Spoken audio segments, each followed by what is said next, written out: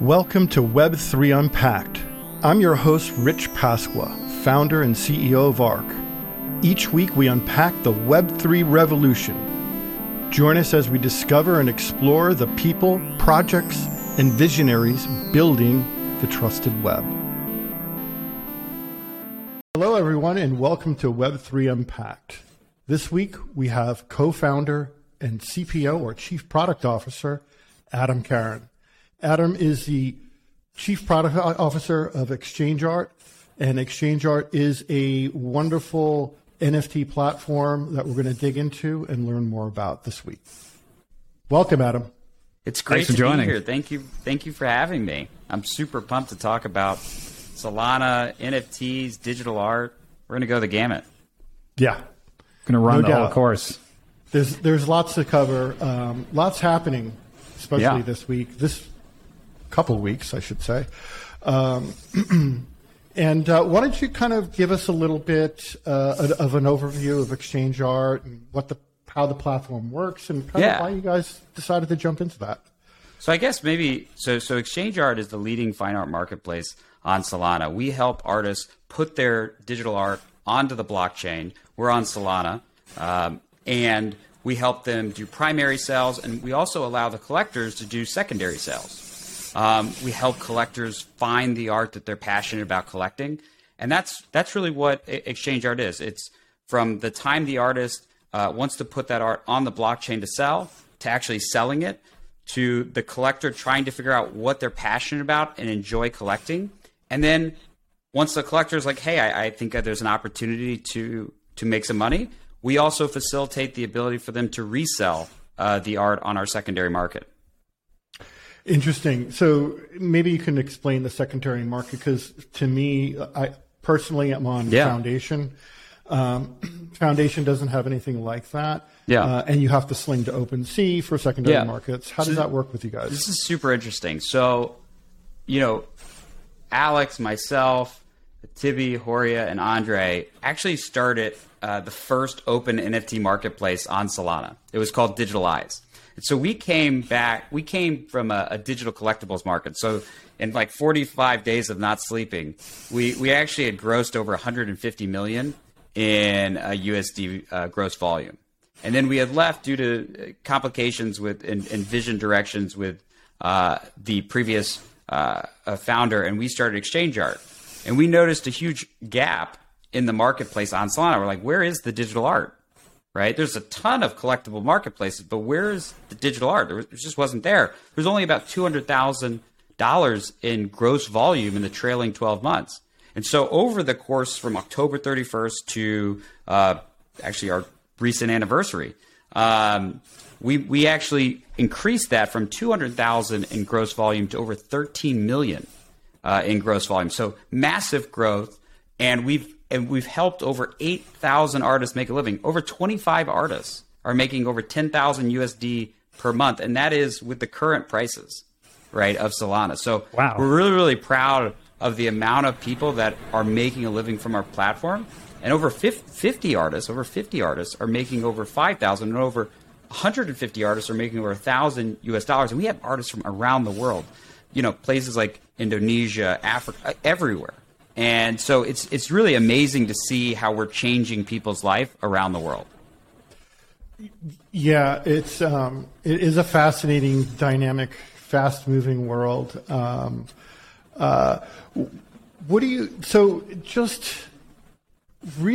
makes ExchangeArt really, really different? What sets you guys apart? So, I would say, one, we are the first open and inclusive and focused fine art marketplace. So when I look back, I started on Ethereum doing a lot of DeFi, but as I was looking at the NFT marketplace, there was really like two options. You could go to OpenSea, which was really primarily, it's very PFP heavy, right? That's a lot of the volume. Or you could try to get into a gated platform like Foundation and Super Rare. So I was like, well, that doesn't make a ton of sense, because if you're not able to get into the platform, you can't make a living. Part of my background that surprised a lot of people, my mom, she went 2 decades ago, she went back to school. She wanted to be a photographer. She left photography school and couldn't get into a gallery. She wasn't able to make a living. She had to go the commercial photography route. And so one of the reasons from a product strategy and vision perspective, I wanted to build a place that my mom could sell, that other artists that were basically blocked from being able to make a living could make a living. And what we also wanted to create a place that collectors knew they could go, not only to buy, but also resell. And so to your example, that's something we also wanted to address, something that the collectible markets do quite well, but the fine art market wasn't. And what's amazing about digital fine art relative to its physical counterparts is you're looking at 5 to 8 years between primary and secondary, if you're lucky, in terms of being able to resell. In this world, you might get 3 to 6 months, which is like light speed relative to the physical counterpart.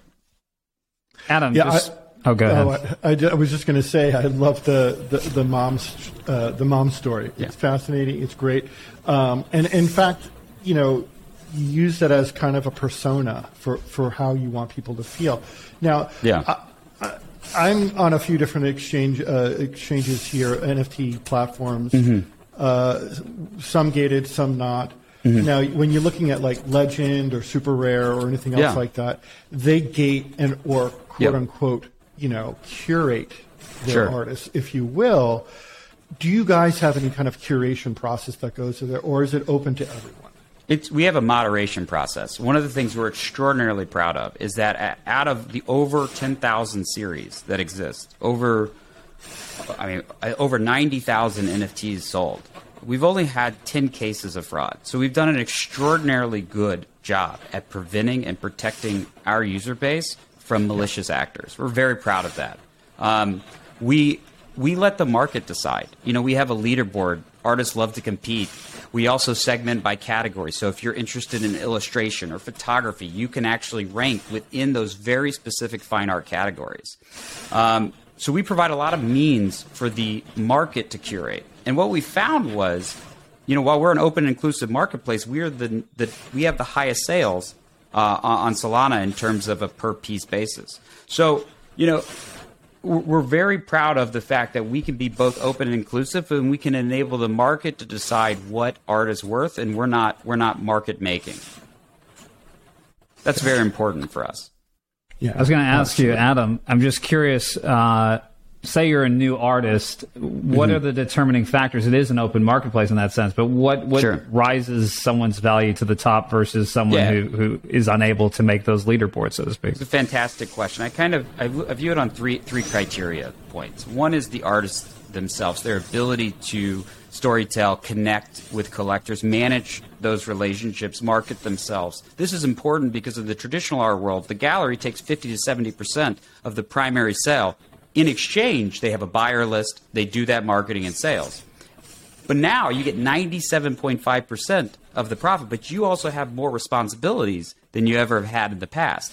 So the artist and how they market, very important. How they communicate with collectors, extremely important. And those are all things that I personally, myself, I have a very large collection, look to in order to determine whether I want to buy. Then there's the art itself. So, has it ever been done in art history, right? Because we're seeing digital art that has never been done, art history that is being made on a daily basis on Solana. So has this art category ever been done? And, that's one thing that I look for in determining value. The other is the artist's ability to articulate that work. So are they able to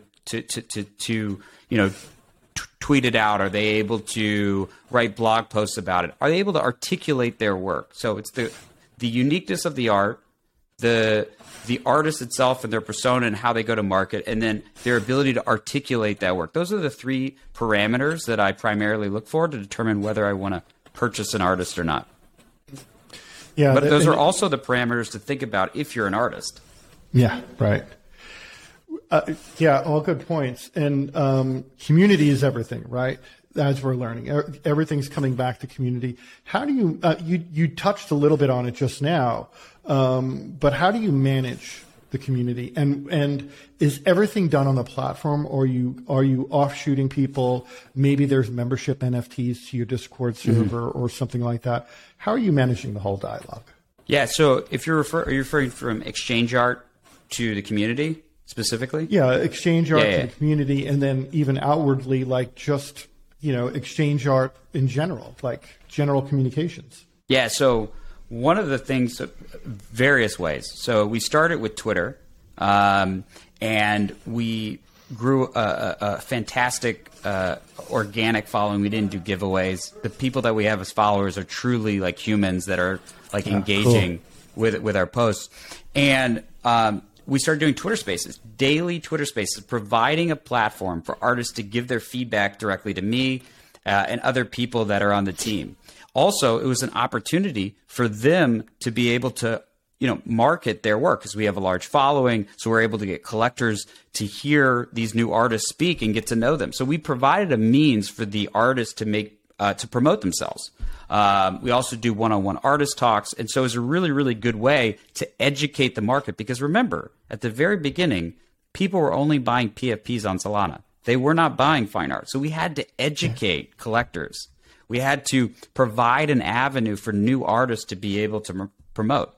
The other mechanism that we started doing, I was probably about 6 months back, was opening up a Discord and providing kind of that support in there where people can ask questions and meet other people. So Discord was another big channel that we've done, and we started to open up new channels like YouTube, where people can provide kind of the top artists can provide educational material that new artists can learn from, as well as other short form content, Instagram, TikTok, and other media. So we're growing as a company, but Twitter is a very important channel for us.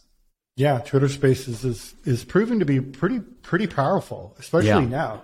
Literally, we're just seeing so many Twitter Spaces butt up, and just tons and tons of people getting involved in kind of tumultuous news and art scenes and the happier art scene.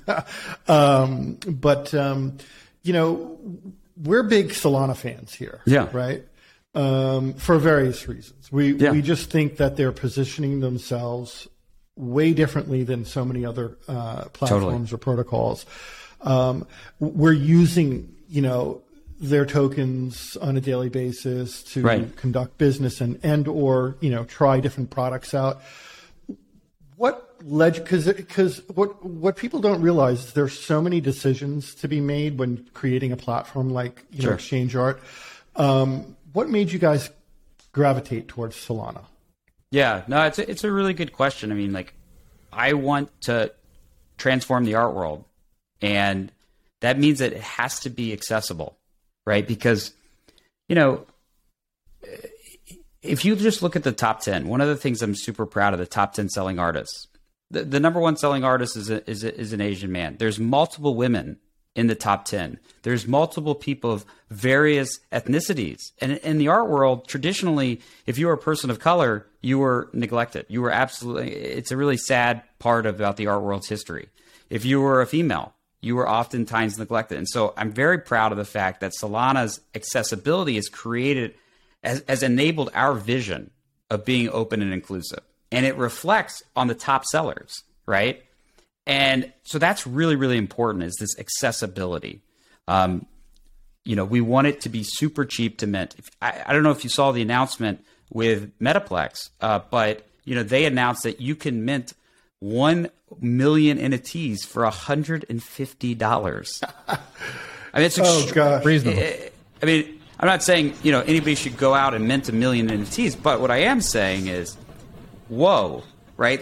Think about how much it costs now to put an NFT onto the blockchain, or a digital asset onto the blockchain. That's a game changer. And again, for me, I love Ethereum. I got my whole start on Ethereum with DeFi, but then when it got with the NFT gas wars that were going on, it just made ETH less fun for me, because it started to take away from my gains. And so I was just looking for a blockchain that was what is the thing that's going to onboard the next 100 million people? What can enable culture? And I was like, Solana's it. I mean, it's extraordinary to see the community and how engaged they are. Yeah, it is almost night and day between Ethereum. And again, we agree with you because we're Ethereum heads too. We love it. It's a very foundational protocol, of course. But man, you open your wallet, it's night and day. You use Phantom versus, if you look at Phantom, right? It's like just Phantom alone. Yeah, we got literally onboarded to Phantom Wallet in the Solana store in New York City. And it was fun. It was a great experience. It worked well. The wallet's really light, nice. It's great. Coinbase Pay, right? Yeah. I don't know if you saw this. Coinbase Pay. It's got a fiat on-ramp right into the Phantom mobile app. I mean, it's amazing. And again, when we think about normal people and trying to get them into a non-custodial wallet, as an example, those kinds of little things, they add up, right? Yeah, they definitely absolutely. Add up. Tons of features and functionality, but they're really taking a physical and digital approach to onboarding. And, kudos. Definitely. Yeah, Vibe is great from Solana Spaces. I mean, those are just outstanding experiences. If you haven't checked one out, you should definitely do it. Absolutely. Yeah, there was so much fun to see in person, that sort of fusion of the two. Something I'm just curious about, when we talk about fine art, and as distinct from other forms of art. And then when we look at how much art is being generated now, you were talking about how much easier it's becoming for people to mint. How do we evaluate where something has value anymore? Like, how do we really make that determination? And do you see an explosion of art altering that landscape? Yeah, no, it's a really fascinating question. So first, I think it's important to understand that the current landscape of NFTs is going to evolve over time. NFTs are like enterprise tech for cloud, right? Like the concept of the cloud. It's such a huge area. And right now that market is digital collectibles and digital art. And one of the ways the easiest way to kind of separate a digital collectible from digital art is rarity. Everything that is a one of one is rare, right? But with a collectible, like a Pokemon card or a trading card, right? Rarity is what provides the fundamental value. When you look at exchange art, a lot of the artists, they have transparent price history. That price history oftentimes was formed through buy now sells or even more so auctions. And so auctions are a public way to find the price, right? You have multiple people that are passionate about the art and they're willing to pay the money for it. And then you ultimately see price history increase for the top artists. So it's a very, very organic, natural way. It's all about buyer demand. And that's how value is determined. It's determined by a free market. So in these auctions, and maybe this is my own naivety, so there's the distinction is that fine art would be more individual pieces or more frequently individual pieces versus a collection where there's not infinite, but potentially infinite variations of the same piece? Yeah, I mean, so the way that they're minted is just entirely different, for example. So one is, done through you might have 10,000 pieces and you click a mint button and then you're getting one pre-configured asset from the minter. With one of one, they're literally going and preparing the asset one by one, listing it one by one. It's a very, very different buy flow for the user. And the production process is entirely different as well. Again, rarity isn't what's in mind. It's an artist statement that they're trying to deliver and with the digital asset. So it's the whole mindset is very different. Oftentimes also the collectible market is to raise funds to make a company, whereas the artist is creating art with a very, very different goal in mind, if that makes sense. So the objective of the collectible market is very, very different than the objective of the digital art market. So it's almost like a parallel I see, almost like when you go to MoMA, right, or a fine art gallery, and you have one in Southampton, right? So this idea is that each piece has a narrative behind it, a thought process behind it, something that gives it distinction and value. Yes. What we see in some of the, maybe not, in the Bored Apes and things like that, we're seeing maybe a bit more mass production. Not that that doesn't have merit in its own right, but it's community, but it's right? different. The community is a huge aspect of the collectible market. That community, that like a Bored Ape Yacht community, the CryptoPunks community. I mean, that's what remember when all this stuff really exploded, COVID was going on. Everybody felt isolated. This is a way to engage for a ton of people that felt very, very lonely, right? And so I think that's one of the reasons why the digital collectible market exploded in the way it did, was because of COVID partially. Does that slow down now that people are going back out again?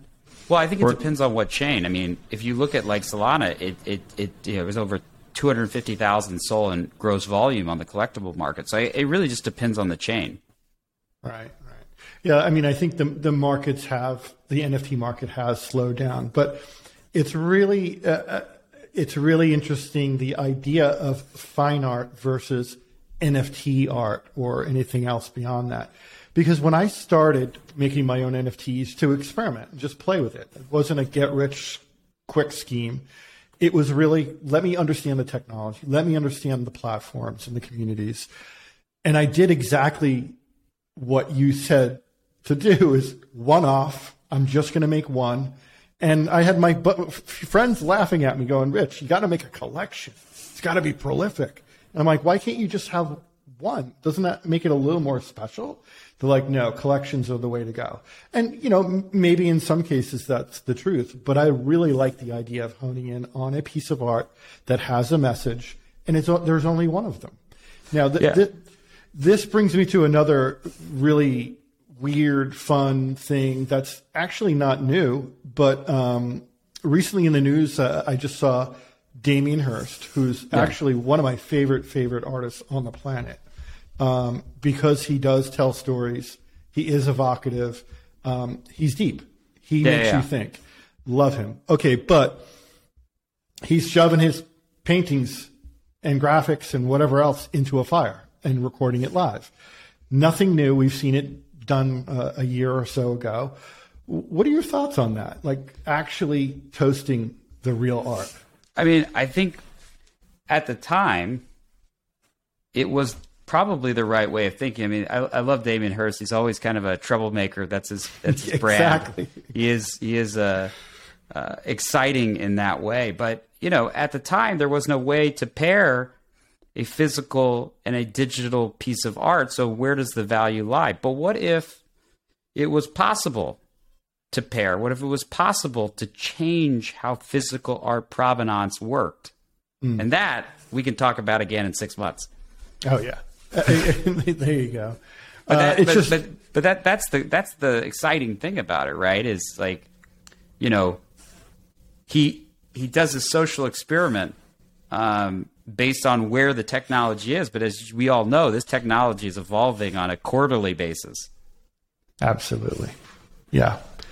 Now, do you feel that the markets are going to pick up and completely change speed? I always equate the NFT world to I lived in Brooklyn for many years, and it was I started hanging out there in the early 90s, and it was really dicey and strange and fun and artistic and musical and everything. Then the artists move in. And then the neighborhoods slowly start to change a little bit and things get built up. And to me, in the NFT world, the artists are showing us the way, as they usually do, right? Socially and emotionally, however you want to put it, and using technology. But and then it's going to go into the utility-driven NFTs, which we really are starting to understand and develop for ourselves here at ARC. Yeah. How do you see that evolution happening?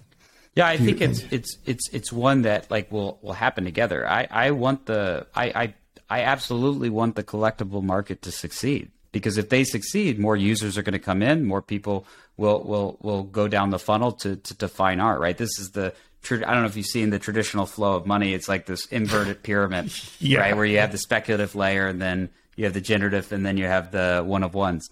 So I think they're symbiotic.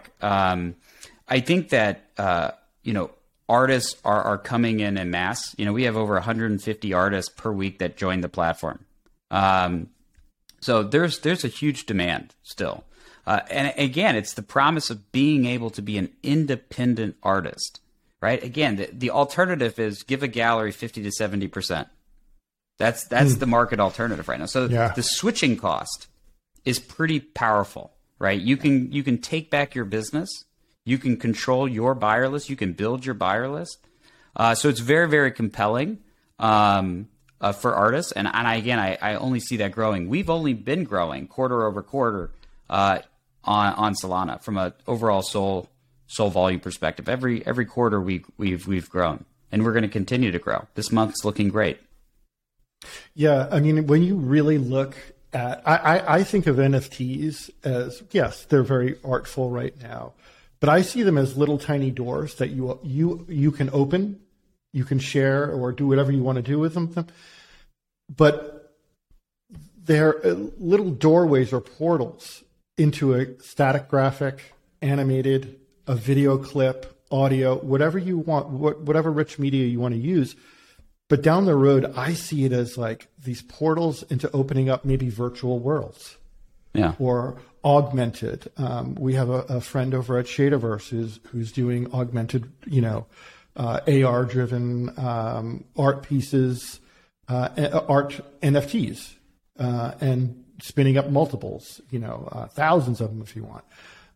Really interesting, and I think we're just scratching the surface right now, because once you start getting to immersive environments, sure, they can be anything, literally anything. Totally agree with you. I mean, and not even just art related or collectible related. I mean, like titles, right? For real estate, mineral rights, for oil and gas. I mean, like there's endless number of use cases that could apply to chain. Yeah. So it's everything.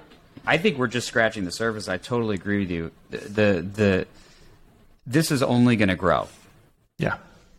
Do you see exchange art eventually evolving into all these different sectors? So it's exchange real estate, it's exchange, like the exchange brand becomes any possible NFT of the future? I think for right now, our focus is to transform the art world, both on the digital side and then potentially one day on the physical side. This industry, the art world, is very old, and it has not changed for a very, very long time.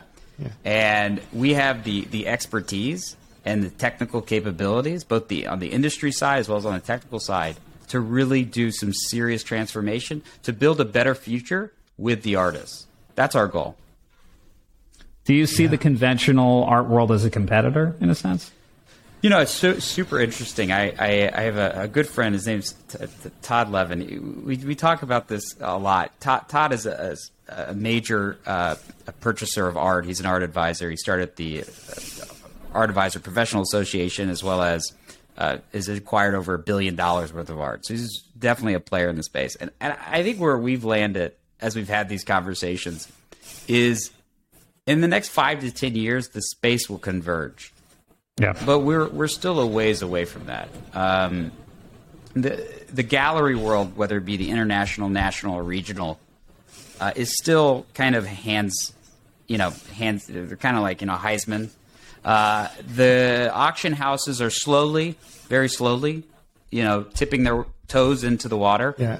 So we're still, I'd say, 5 to 10 years away from these converging. But I view them as partners, not competitors. I want to help bring a better future to artists. I want to bring art on chain. There's a level of it's funny, in the gallery world, there's a level of opaqueness that exists for price, and that creates this kind of interesting pricing paradox. Whereas nobody wants to feel like a sucker, right? So on the blockchain, giving full price transparency, which again the art world does not do, unless you have an art advisor or you have access to the data, which most normal people don't. You create this hesitancy. Whereas in the blockchain, people feel comfortable making the purchase because they can see the full price history. So I'd like to see these worlds converge. I'd like to view the galleries as a partner. I'd like to evolve the business model. I'd like to help bring them on chain. So I don't view them as a competitor. I believe in the composability of NFTs. Democratizing art. It's interesting. It's really great. Yeah. And it feels you can create an air of exclusivity, but it is fair and balanced. Yeah. Truly. And that's a really nice thing. And a theme we all need to keep going for these days. Absolutely. Like, I think Web3 principles are really, really important. I think they're also kind of still being defined, but being open, inclusive, aiming for composability, I think these are things that we should all be striving for. And these are definitely things that we are striving for at Exchange Art.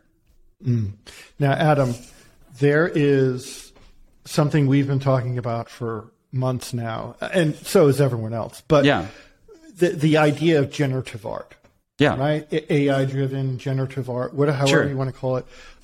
What are your thoughts on it? Like proof of human? Like what, where does it go from here? It's funny. Like I was talking with Haley, our senior curator. She's been in the art world for over 15 years on the sell side and the buy side, as well as a museum curator. So she's kind of done the full spectrum. And we were talking about this, and we were talking about like portraits, when they used to paint the portraits. And we were thinking about like, back in the day, they probably were saying the same thing about photography, right? When the camera. And I kind of view it this, when we talked, we kind of settled on the same thing. It's like the same thing, right? The photographer is there with the camera, but they have to set up the lighting. They have to set up the composition. They have to set up the storytelling. They have to set the scene. There's a lot of work, and they still have to take the photo. Yeah. I view AI as a tool. There's some extraordinary artists that basically are using AI as part of their production process. They're not just typing in 3 words and then, right. that would be those all end up kind of looking the same too. I've found like you can kind of spot those, maybe not, but it feels like you can. No, I mean there's definitely a level of truth to that. I mean when you use DALL-E or Midjourney, I mean if you're just typing in the words and that's all you're doing, I don't think the market will respond well. But when you use it as part of your production process, I've seen extraordinary things, and the market has responded extremely well. As a platform, we believe in transparency of all categories. So we have these, like I was telling you earlier, we have illustration, abstract, photography. We also have AI art. And per the terms of service of these platforms, you have to actually say if it's AI art. They require it. And so we enforce that within our categorization. And we've done a really amazing job on that front. Very, very proud of our operations team. We've got great categorization that enable great discovery by our collectors. Awesome. Yeah, and we view generative art in the same light you do. It is a tool. And for thousands of years, artists have been creating tools or given tools. Then it's their job to break them and reinvent them. Yeah, so I think that's what we have to do. On the AI side, we definitely enable artists to be able to sell AI art through our platform. Again, these are still one-of-ones, and that's an important thing for Exchange Art. But we also, Exchange Art is launching another platform called Code Canvas, and that is long-form generative. And that's really, really fascinating. I don't know if y'all know a lot about that, but for your listeners, basically, when you think about a collectible, a PFP, a lot of the times these are pre-configured assets, and there's a lot of manual touch-up that also happens. So between the body and the traits, when they mash them together, there's a lot of manual touch-ups. With long-form generative, the way it works is you have like an IDE, right? You enter in the lines of code, it creates a visual output, but that visual output is rendered in real time. There is no takebacks, right? Yeah. So there's a level of difficulty associated with it. Is probably one of the largest reasons that it has an immense value. You see this with art blocks, extraordinary work that's been created. FX hash on Tezos, extraordinary work that's been created. This is missing on Solana. So Exchange Art is bringing to market early next year Code Canvas, which is going to be long form generative art on Solana. So we're really, really excited about that new platform. And we wanted to create a dedicated platform where primary and secondary sales could specifically happen for this very unique form of art.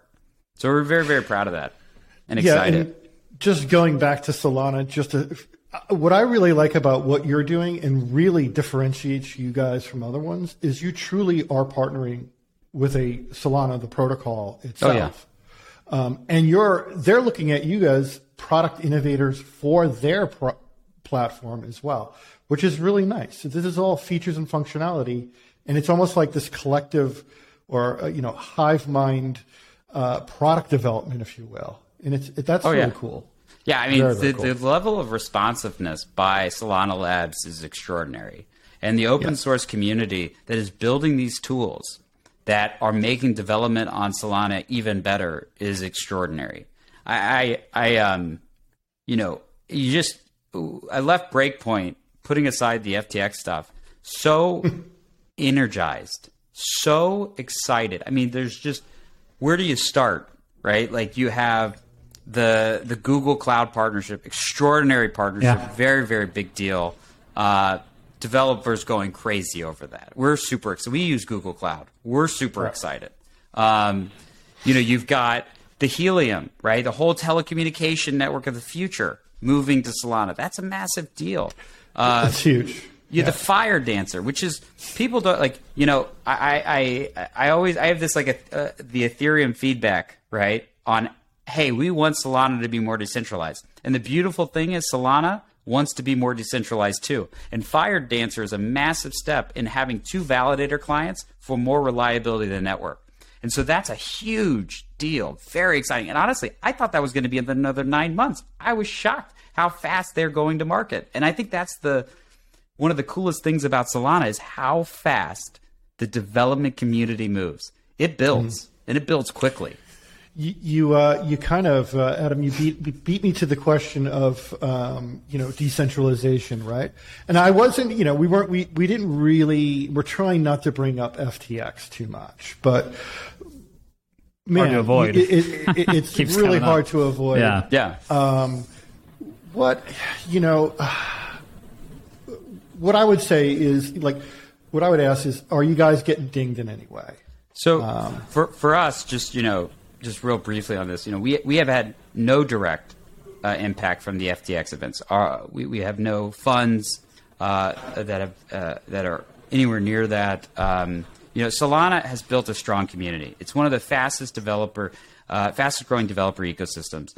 We continue to see artists and creators build NFTs on Solana and continue to grow the ecosystem. And we've seen this on Exchange Art as well as other platforms. And despite these recent news, we're extraordinarily bullish on Solana and believe that this community is here to stay.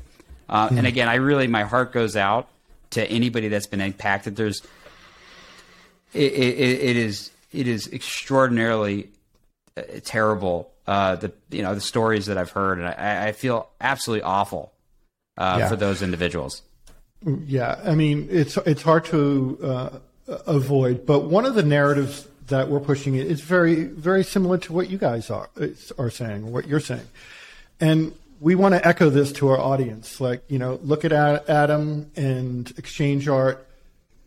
There was a huge, cratered, nuclear bomb, if you will, that went off.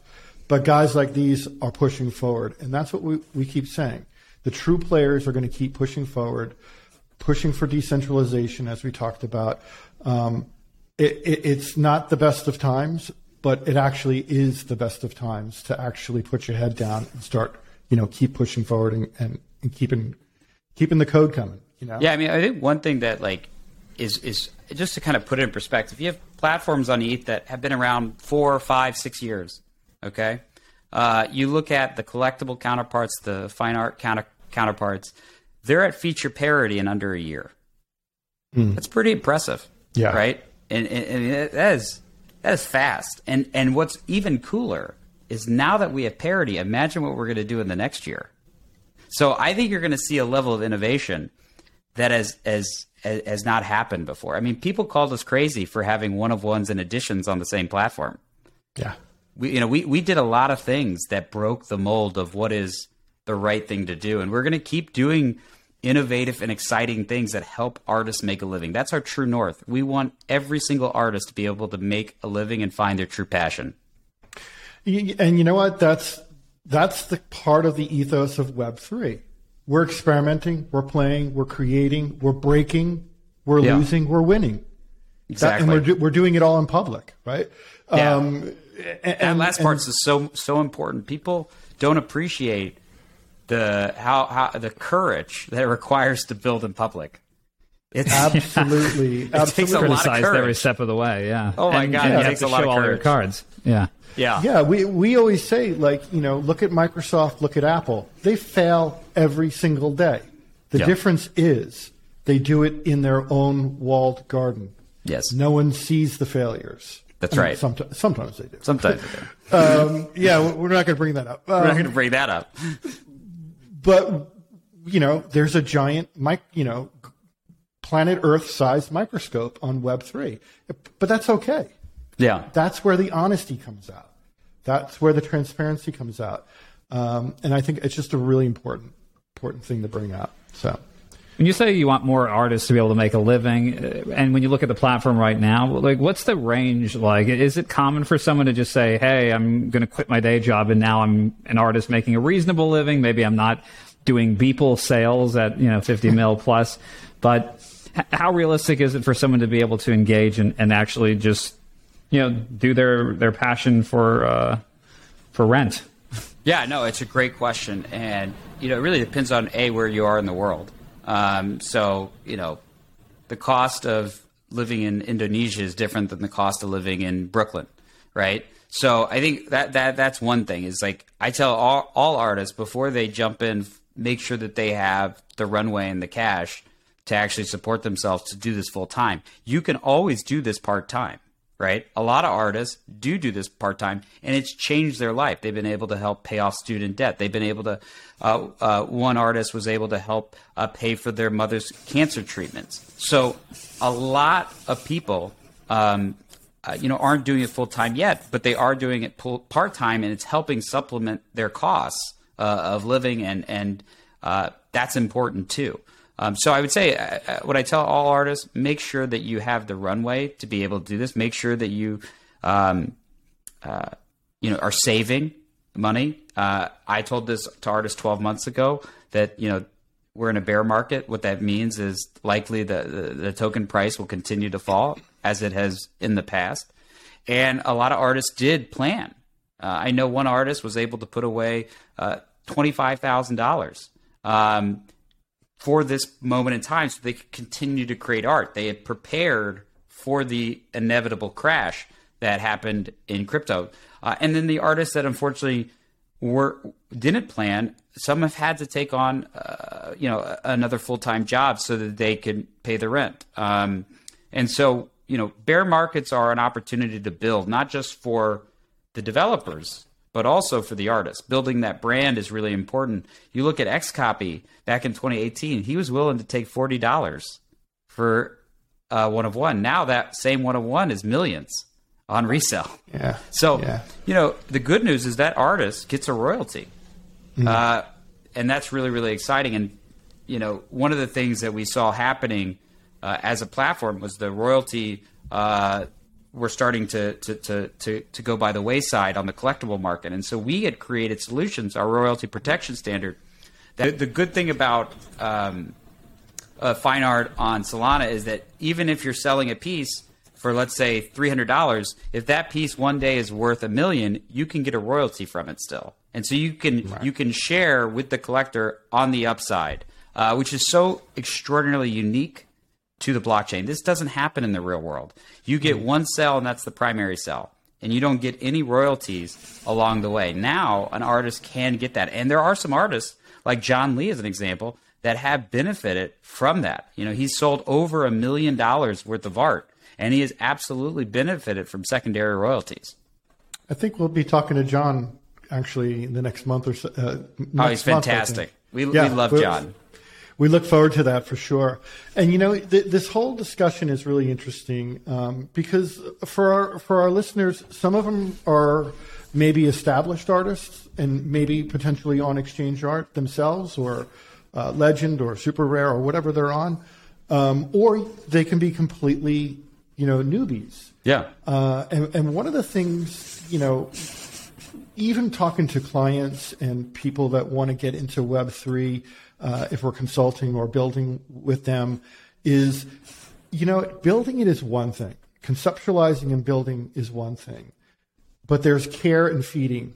And that is the marketing end of things that people tend to forget. Oh, I'm going to make a series of 100 NFTs and make a fortune. Well, do you have a reputation behind you? Have you shown in galleries before? Do people, do people know you? Do they own your art already? Or how prolific are you? And that's even one step. I mean, if you look at Murakami, he's got an army of people behind him promoting and setting up shows. Wildly successful, amazing artist, heck of a cool guy. But there is so much more mechanics that go behind the scenes, and tinkering, and effort, ongoing effort. That's a big thing that we want our listeners to understand. It's not build it and they will come. It's build it, keep building, keep going, and keep promoting it. Yeah. There's that whole end of it. So they're very interesting. Community is so important. That is a fundamental difference between traditional art sales and selling in Web3. You build the community, you maintain the community, and you make extraordinary art, you'll be successful. But you have to have a community. You have to have a network effect, because without the gallery, who's amplifying you? Do you have artists, friends that are willing to retweet you? Do you have collectors that are willing to support you, not only in the purchase, but also retweeting your tweets so that their friends can hear about you, right? This is what's really important. It's you're removing the intermediaries, but that doesn't mean that you don't need a network effect. And that's where community is so important. Yeah. Where do you see artists make that initial breakthrough? Because there always is kind of that breakthrough where you're kind of just an artist, and even if you have really great work, and then there's that moment where you're just this kind of coveted rarity. Yeah. Where do you usually see that happen? I mean, we kind of have a sense in the traditional fine art world, but where do we see it in the digital space? Yeah, I mean, I think it really goes back to working at it, right? Making the great art, building the community. John Lee sold his first piece for 2 Sol. His last piece in that series, I think it was like 22 pieces, sold for 300 Sol on primary.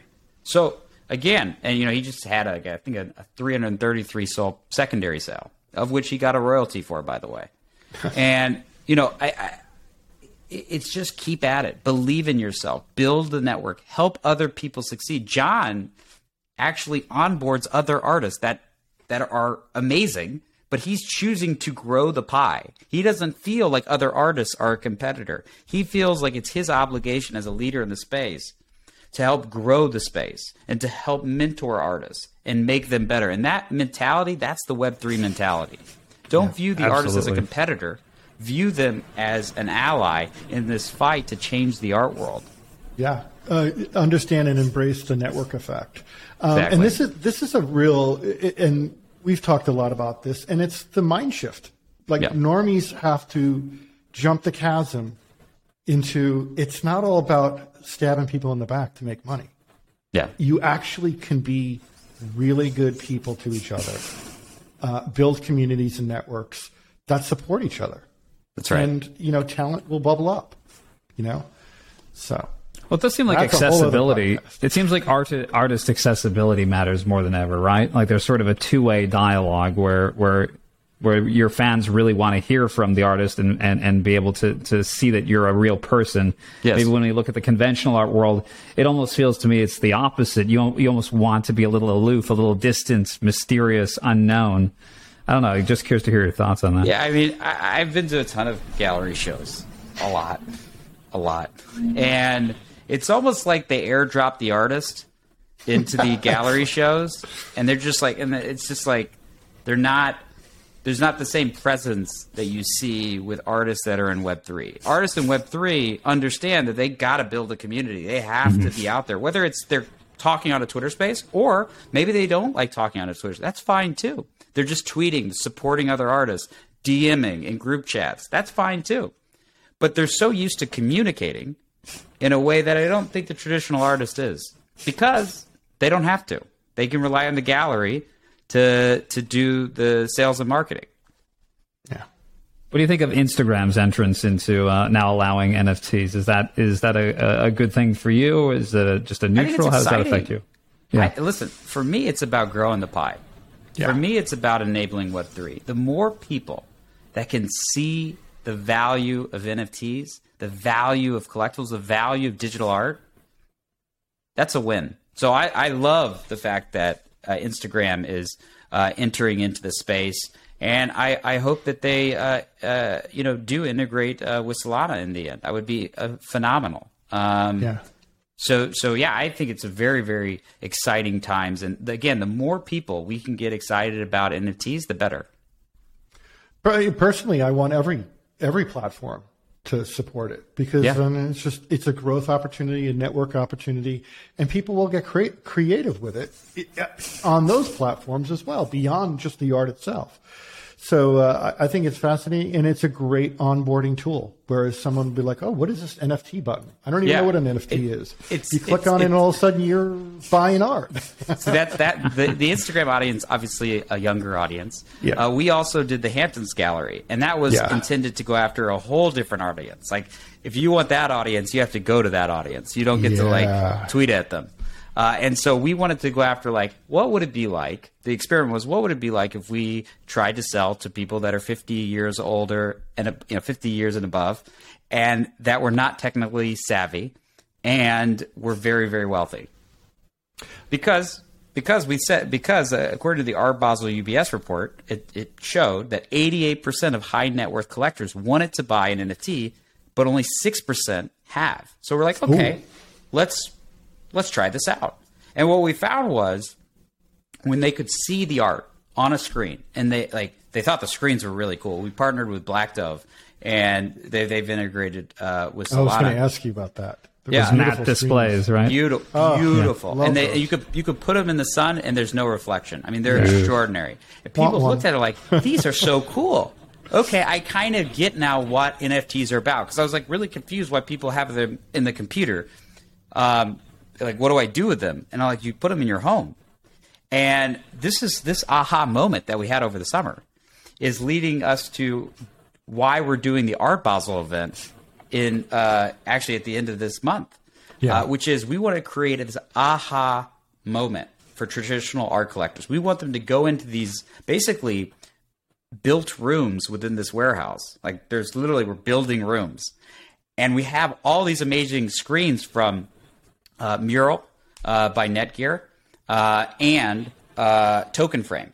And people are going to experience, what does digital art mean in your home? Like, what do I do with this? They're now going to figure that out. And we hope that they leave with this aha moment that, like, there is an immense amount of utility in fine art that's digital. I've been saying for years, as soon as someone really perfects that beautiful, frameless, crisp, matte frame for the home, and it's accessible, it's not $10,000. Yeah, that will be a big breakthrough. And I love that you guys are doing that and partnering on the hardware and the software side of it, because once you do it and it becomes, wow, I can have giant pieces hanging in not only one piece, but multiple pieces. Yeah. Where you can have 4 walls and you can actually create very dynamic illusions or even your own art installations. Yeah. That to me is very powerful. And again, what's cool is now we have 2 aspect ratios. So, you have 16:9, which is your consumer television. And then we also have a 1:1, which is a square. So now we're starting to get more aspect ratios because artists make to different aspect ratios. So that's a consideration as well. So the market's maturing. The price of these screens is going down. They're no longer $10,000, which is exciting. I think a Black Dove is like I think it's $2,500 or so for a 65-inch. I think you've got Token Frame has a square 33-inch. I think it's $1,800. These are prices that are coming down pretty dramatically. And Netgear has very, very approachable 29-inch screens. Very, very exciting times. We're seeing, again, the hardware getting better, the software alongside that hardware becoming far more accessible, and the integrations. Obviously, we're very, very excited about all these integrations to Solana. It's only going to help the artists in the long run. Mm-hmm. It's I worked for Hamptons Magazine when I was starting out in design many years ago. I won't say the year, but and we used to go to galleries, all the fancy restaurants and everything. And the galleries are amazing, but they're, to your point, it wasn't very accessible. I mean, I would have loved to have been a fly on the wall with some of those conversations where old world meets new world. What is it? What is an NFT? What is a wallet? Is it the thing in my back pocket? Yeah, I would have had this is what I would have done. The first piece of art you would have seen answers all the basic questions before you get into the door. There you go. Download it. It's free. It's actually free. That's your first NFT. Boom. Now they're in. No, I love it. We had some amazing private lunches with some of these collectors. Gave them a really, because it's in this world, it's very kind of it's a white glove kind of experience, and we're really, really excited. We were able to sell 100% of the inventory to IRL collectors of the Proof of Photo show, which was fantastic. And the evolution of painting, which was an amazing show as well. It had an attributed Jackson Pollock next to all these 4 outstanding digital ABEX artists. So that was a massive success as well. And we were 4 blocks, not 4 blocks, like 150 feet away from Christie's, which was cool. We were all we're all on the same street. What's all the buzz going on down the block? I love it. Very hip. We're very, very hip with the digital art. Those... But it was cool. We were in an old bank. So the crypto art exhibit was in an old bank, which I thought was very ironic and fun. That is cool. It had the vault and everything. Yeah. It's like the old clubs in New York City. Some of them are old banks or churches. Love that. It's a really cool vibe. Yeah. Are you trying to lure conventional artists, quote unquote, conventional artists into NFTs, into the digital space as well? I don't know if we're definitely talking with artists. I think when we talk to any artist, we try to set expectation about this new world. Right. And it's very, very different than the world that they're coming from. There's a different type of work that they have to do in additional to the great art that they are creating.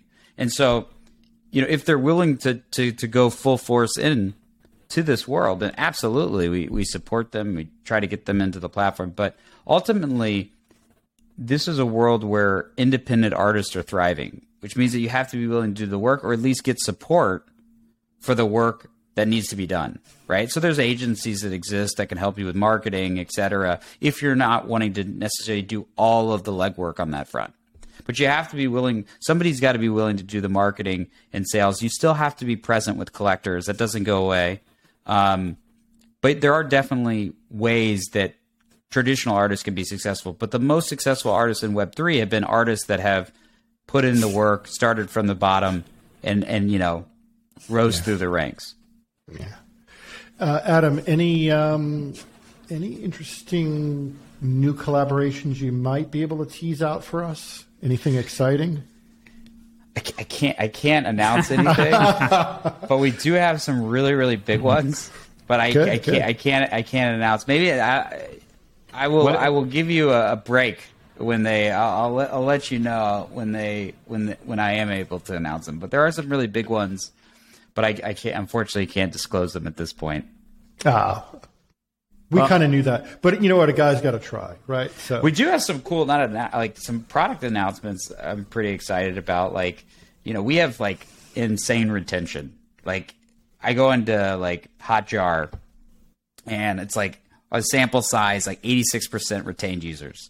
It's pretty nuts how and we have no retention mechanism, right? They're just retained because commerce.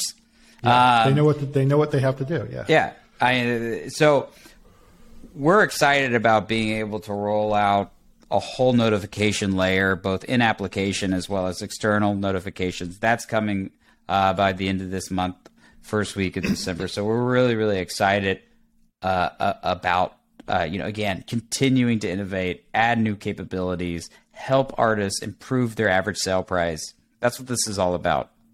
Yeah, really cool. And you've done a really great job of showing us that these platforms just don't have to be, a bid, a buy, and, download. It's more engaging. Yeah. And some of the features, functionality, tools, and actually the external events that you're doing are really exciting, and the collaborations are really exciting.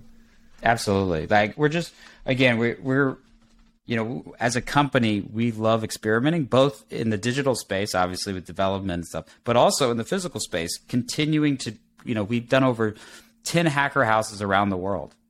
We set up the NFT gallery in partnership with Solana across the world. And that's been amazing because there's, it's funny, at the last hacker house in Lisbon, there was over 1,000 people that showed up prior to the actual conference to just develop and network. And there was over 40 artists that were actually at that hacker house. These aren't developers, these are artists. And they're networking, awesome. They're talking. And it's like, and that's the amazing thing about Solana is there's a insanely large developer community, but there's also an extraordinary and committed artist community that loves, networking and having fun and making amazing art in real life. And so that was really fun to see as well. Great. As we've been talking, I keep kind of sifting through exchange art and looking at a bunch of the pieces, and there's so many cool, wild, weird ones. Are there any that you have any favorites, any that you recommend us take a look at here? You're going to get me in trouble, Matt. You're going to get me in trouble. Favorites here. Yeah, right. No, I mean, one of the artists that I really like, and it's partly because we got our start together. At the very beginning, there was a lot of artists that were doing commission work, right? They were taking people's collectibles, their profile picture, and they were putting their style on it. And I was trying to get these artists, even when I was doing the collectible market back with Digital Eyes, I was trying to get them to create their own series. And this artist, was one of the very, very early artists in the ecosystem. Was a self-taught African American artist. And, his first piece was called The New Beginning, and it's kind of where, we got our start together. So Pinug is an amazing artist. I really, really love his work. I've been a long time supporter of him. And again, the beautiful thing about Solana, and this cannot be understated, is how many artists that have, whether you're a minority artist, whether you're a female, how many artists have been neglected by the traditional art world, and how this world is providing a better future for them. I mean, again, self-taught artist, and is absolutely doing amazing. And I think that's the beauty of Solana, is like it is a blockchain of opportunity. So no matter what your path in life, there's a way in now. It's not like you have to just be in the right community or know the right people or fit the right mold for what would get you into the art world. It's open to people from many walks of life now, right? Yeah, and that's one of the most extraordinary things about this. I mean, again, the old art world had very much the patronage model, so you had to know that wealthy billionaire in order to be put up. They buy 40 of your pieces, and then you're off to the races. It's not very equitable to people that might not know a billionaire. Right. I kind of know one. And by the way, this is for Exchange Art and ARC. It's not financial advice. Yeah, none of this is financial advice. Yeah, always that disclaimer. We don't want Adam to accidentally sway the market. No. None of this is financial. Again, there's extraordinary artists across all categories. I love to just browse the leaderboard. I have specific art that I personally enjoy.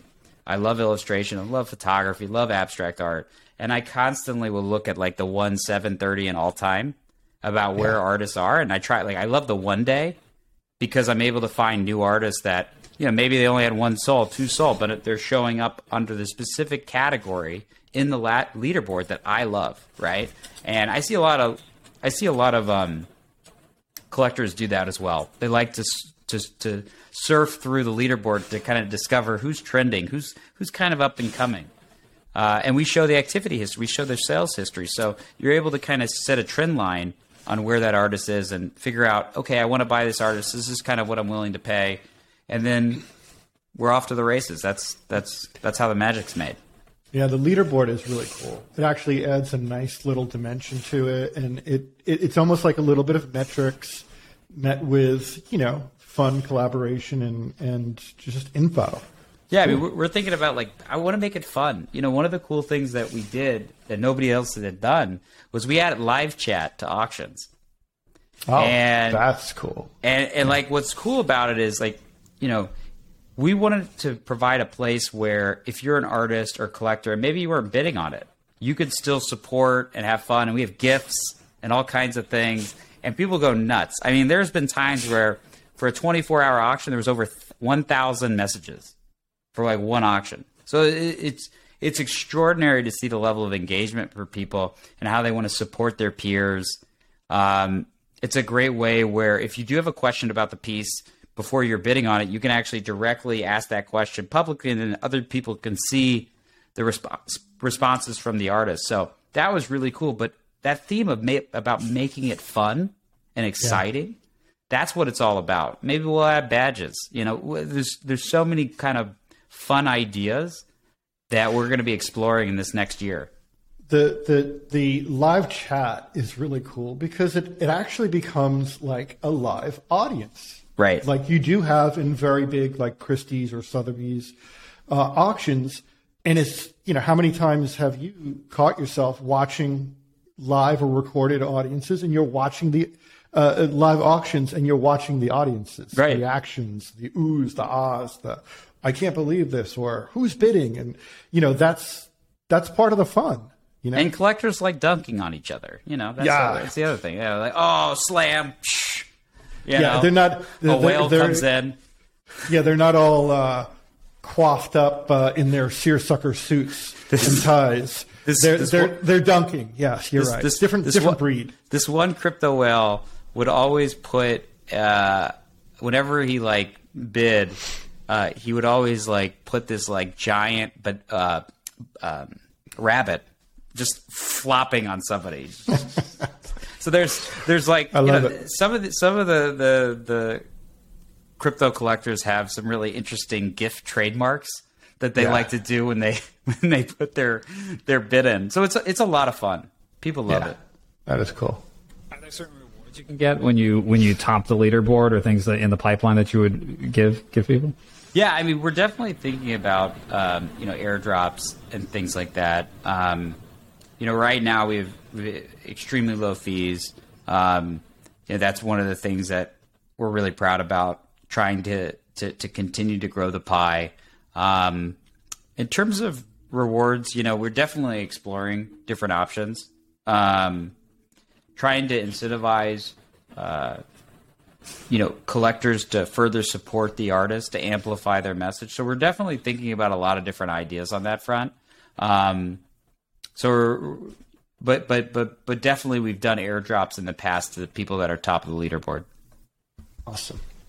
And then I think, I want to go back to something we talked about earlier. You said there's so much new art that you're seeing and new ways of creating that we're seeing through exchange art and just through NFTs in general. What are some of the styles that just excite you the most in terms of what are you seeing that hasn't been done before? Obviously, I'm looking through the different categories. You have animation, you have music videos, you have pixel art. We talked about generative.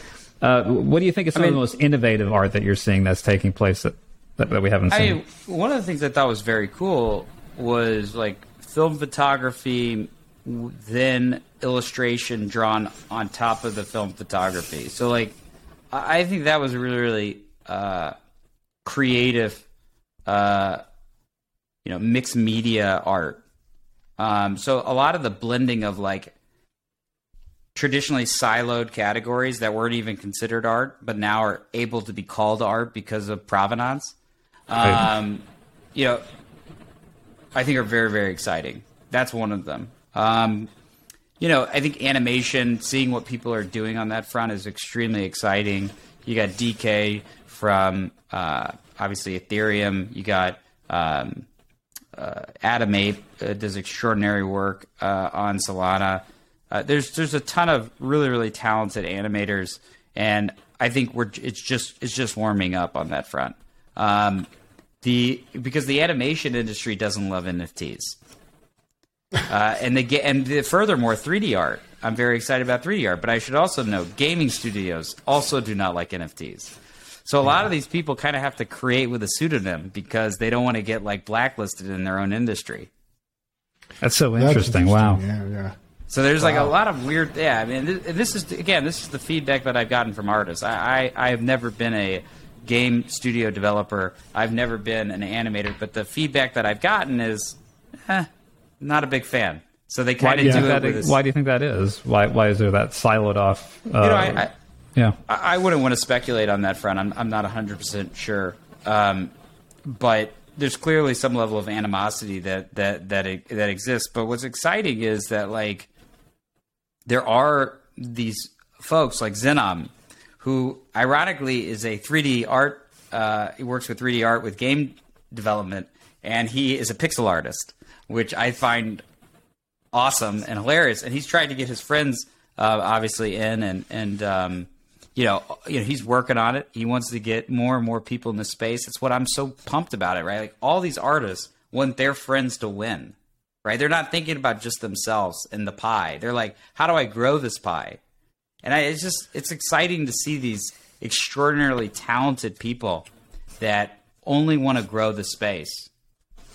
It's refreshing, Adam, that you're saying this, because I know in the early days of NFTs, it was all very who you knew. It was very, very old school gallery. Yeah. You had to warm this person up. Who did you meet at dinner? At an event or whatnot. You had to open up certain doors to a gated community. Yeah. It was all very insular. Other artists didn't want you to know kind of the collections they're putting out. But now this sounds so much more open and just more accessible. We definitely are aiming it for it to be more accessible. We continue to help grow collector communities. And we continue to support communities that are trying to educate artists. There's amazing collectives that are out there, artist collectives. There's also amazing collector, communities out there that are supported via like either a collectible NFT or a one-of-one art NFT. So, these are the things that are powering the ecosystem.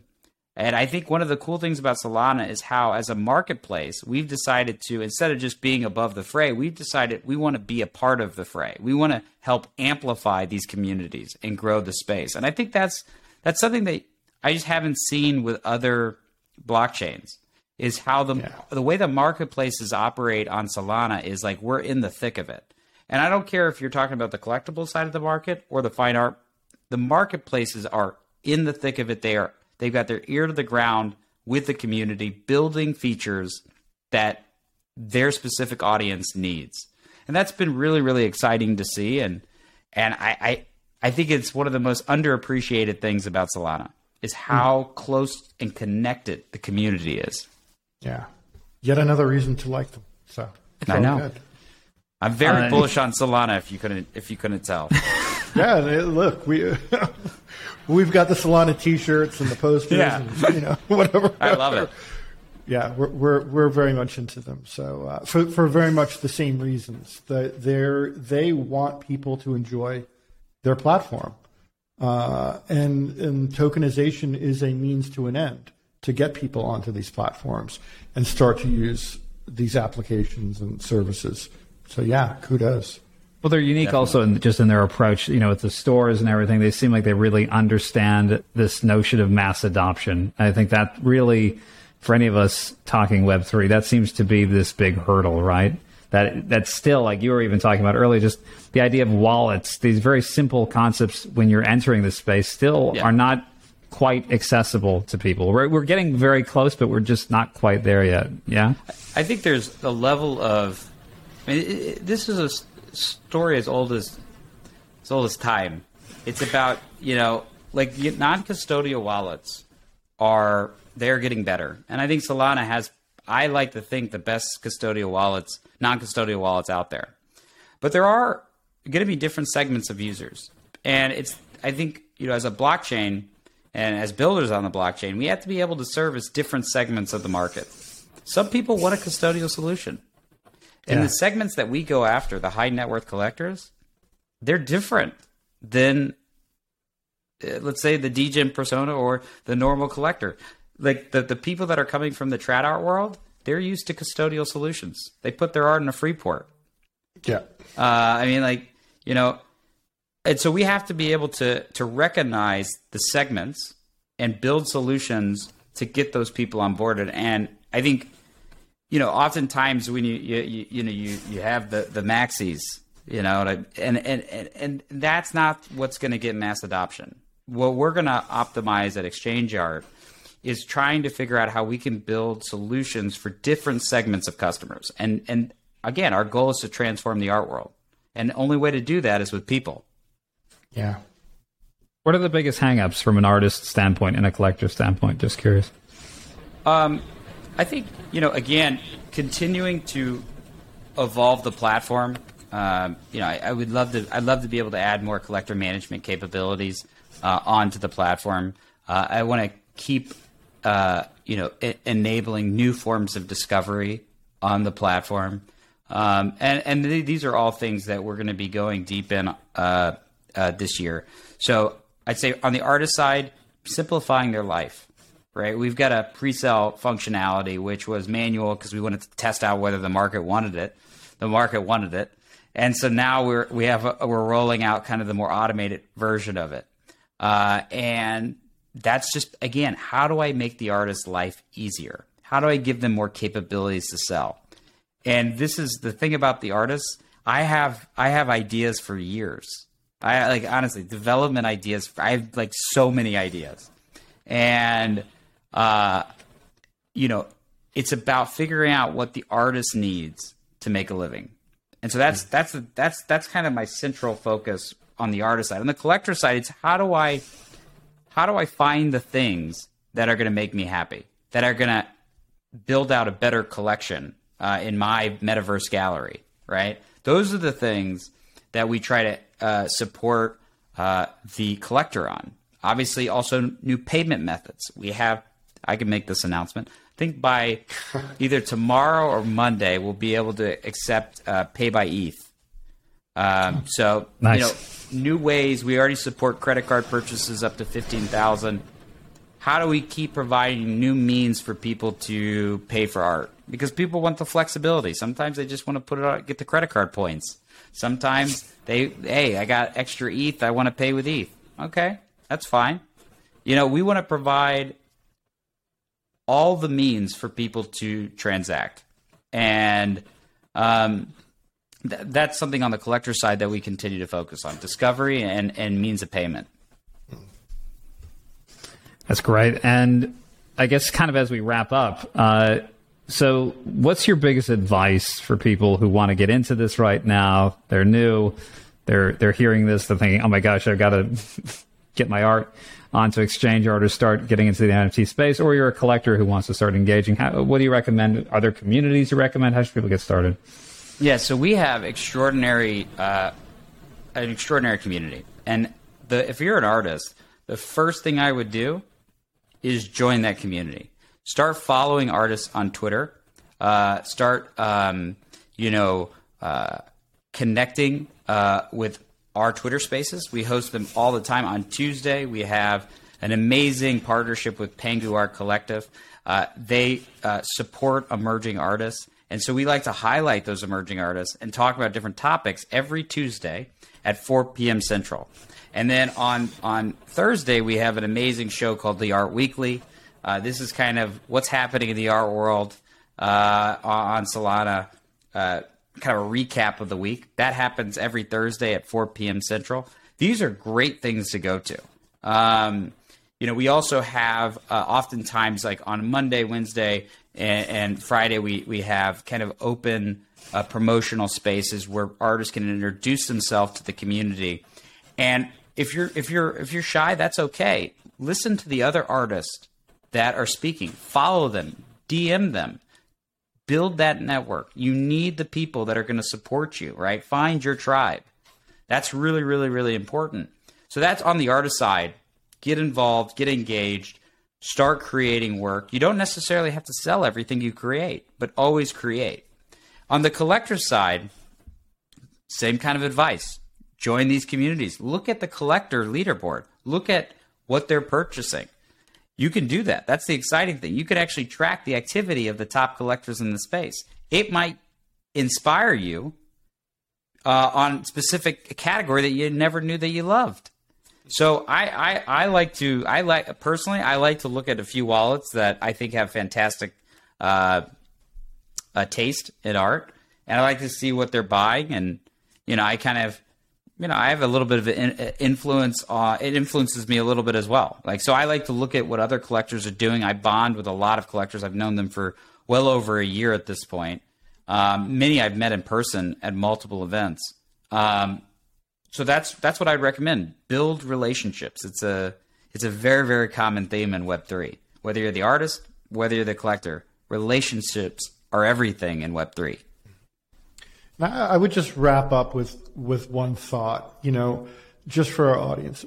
Whether you're into pure play, physical fine art or NFTs, or you're not into NFTs, or you are, the moral of the story here is that more, and what I'm noticing, and we're all starting to notice if you're in this world, is that people are engaging in art again. Yes.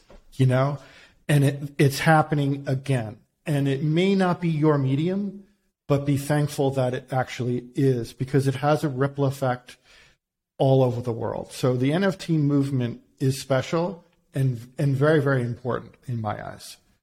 Totally. Adam, thank you so much. This has been amazing. Great conversation. We really enjoyed the platform. Please, exchange.art, go check it out. They really are doing something special and very unique within the art space and the NFT space. From physical to pure play digital, they're accessible and the communities are growing and quite vibrant. Absolutely. Thanks, Adam. Thank you. Thank you so much for having me. It's a great conversation, and definitely, if you're an artist, you're a collector, please come to exchange.art. We'd love to have you. Thanks, everybody, for listening. Thank you. This has been Web3 Unpacked.